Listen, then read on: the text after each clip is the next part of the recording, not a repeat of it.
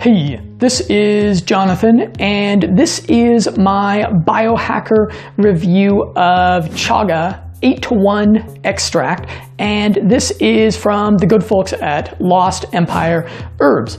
And this stuff is a nootropic coffee cofactor. So in this review, I'm going to talk about my experiences with it, why you might want to try it, and then I'll delve into a bit of the science that is done on it.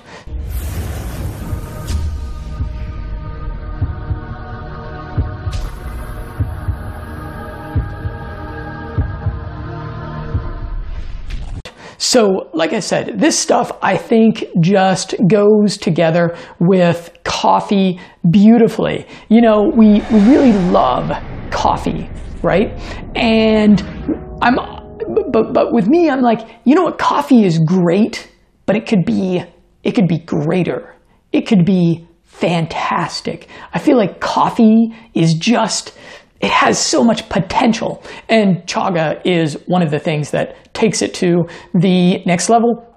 Recently, I have been spiking my coffee with clumps of this stuff, and along with a couple of other things like cinnamon, Kerrygold butter, and coconut milk. Babe, what else do we add to my coffee? Basically, that's it. Okay, yeah. That's what I've been taking. And it's a beautiful, beautiful experience as it runs down my throat. I'll post a couple of photos of my coffee because it is something that I feel so very strongly about. Along with these things, chaga is one of my favorite coffee additives. In fact, I wish that at my favorite cafe, I could just order coffee with chaga in it. So it has a classic nootropic effect.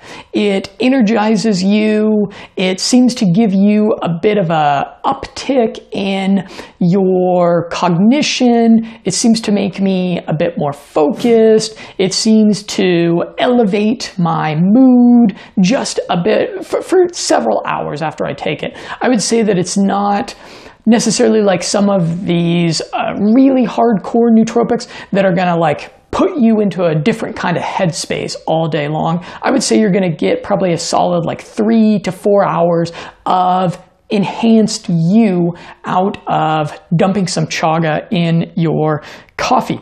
And I didn't use it in the evenings as I suspect that energizing property would mess with my sleep. And you can also consume chaga as a tea. In fact, I think chaga teas are becoming increasingly popular. And if you make it into a tea, it'll make your tea taste like coffee, which is awesome, right? We all want more coffee-like experiences in our lives. Although I think it goes nicest in coffee. It has a bit of a texture to it, so it's not something that's really gonna like stick in your throat or possibly make you sneeze and cough. I think it, adds to the aesthetics of your steaming cup of joe. And chaga is praised as an immune enhancer. That's one of the primary features of it. And I was pleased to find that me and my wife, we use some chaga throughout the chilly winter months here in Eastern Europe, and we managed to not get sick, which is great. So I will summarize some of the chaga science that is out there. On PubMed, you can find over 200 scientific papers referencing chaga, although it lacks human clinical trials. And I'll summarize some of the recent interesting findings. So a recent Russian overview describes its wide array of effects. The use of mushrooms as functional foods and in the treatment of disease has a long history. Chaga is a mushroom belonging to the, oh my gosh, crazy long Latin categorical name that I'm not going to try to pronounce. And chaga has possible anti-cancer, antiviral, and hypoglycemic properties. A plethora of findings have highlighted the potential molecular mechanisms of action of this mushroom, such as its ability to scavenge reactive oxygen species, inhibit the growth of tumors, decrease inflammation and insulin resistance in type 2 diabetes, and stimulate the immune system. And it is also a potential digestion hack with a gastroprotective anti-ulcer effect.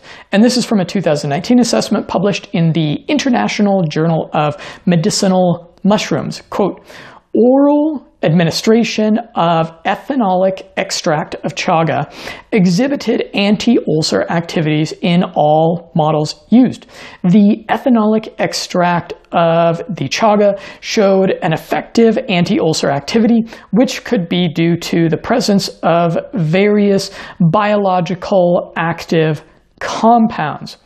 And it acts against lung cancer, interestingly, via a mitochondrial mechanism. Here's from a 2019 paper.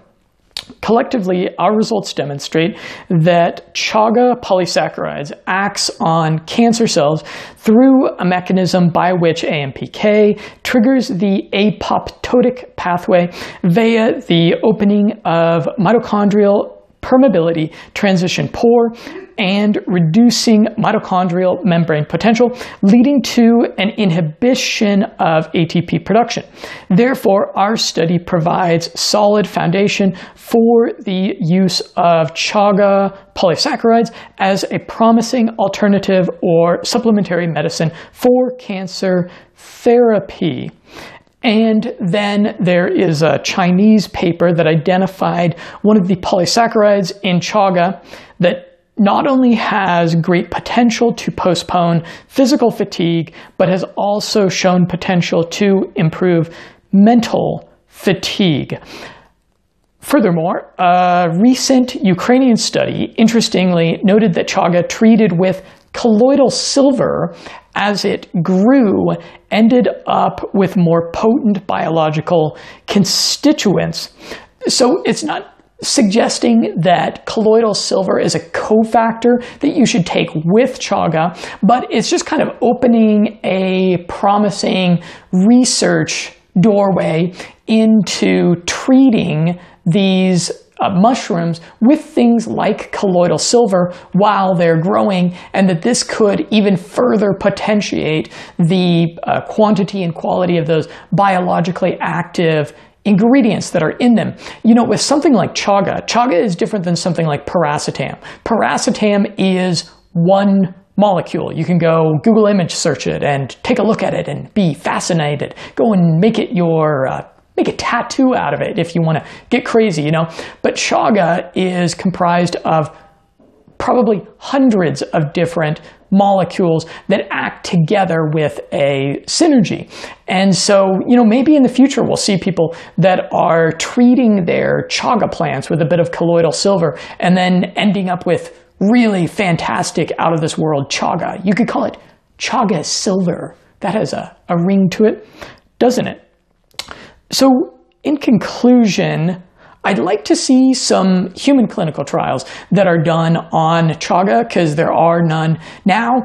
And generally, I'm kind of skeptical of things that have no human clinical trials that are done on them. You know, we call these things research chemicals, and we advise some skepticism around them. However, in this case, chaga is one of these things that has been used since time immemorial. It is found in both North America, Northern Europe, and Asia. And so, unfortunately, the pharmaceutical companies, the health regulating agencies, and the universities with their billions and billions of dollars, boy, they just don't have a lot of interest in funding clinical research on things like chaga, on the natural medicines that our ancestors have used since so long so that they could stay alive in a really brutal world. The institutions that exist in society that are enjoying so many of our taxpayer dollars, they just don't give a rat's ass about this sort of stuff. Really kind of says something about the state of things, doesn't it? So I feel pretty good about chaga. I feel like given the probably millions of people that have used it, and certainly the thousands of people that talk about using it on the internet, there's a real lack of people reporting negatives from it. So I feel like even given that lack of clinical science, I feel like I would place it pretty high on the list of things that I would recommend, certainly for the coffee, like I said.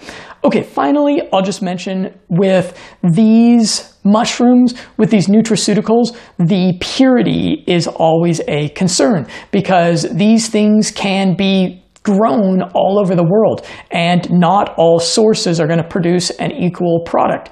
If you go on Amazon and you order whatever is the cheapest thing, or if you just grab a bottle of something off of the shelf of your local Vitamin Cottage is, I believe, what it's called. Vitamin College is probably something different. If you just undiscriminatingly grab a bottle of mushrooms and take it, you're kind of taking a chance because unfortunately a lot of sources, they do not verify a lack of toxicity in it. And it is a mushroom. It is going to absorb toxins from the environment.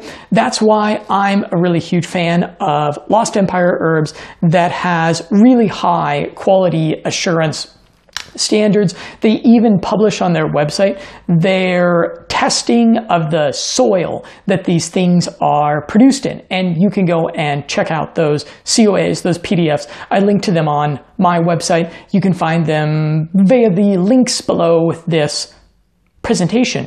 So because of that, I offer a free biohacking consultation to anybody that picks up $100 or more worth of Lost Empire Herbs stuff. And you can go on my website. I've got actually a really cool flow chart that breaks down their product line. And so you can kind of think about what you're looking to accomplish as a biohacker, and then you can make some selections from there and then forward that receipt that you've made via the links below this video or on my website again, and forward it to me, and then me and you can schedule a Skype consultation. We can do it privately, or I actually have some people that like to talk to me on my live show. I do a live cast, kind of like a radio show, but it's via the CastBox app on Sundays, and a lot of people like to talk to me live. So whatever is clever for you, I'd love to get in touch with you. Again, I'm Jonathan with Limitless Mindset and look forward to a continued conversation with you.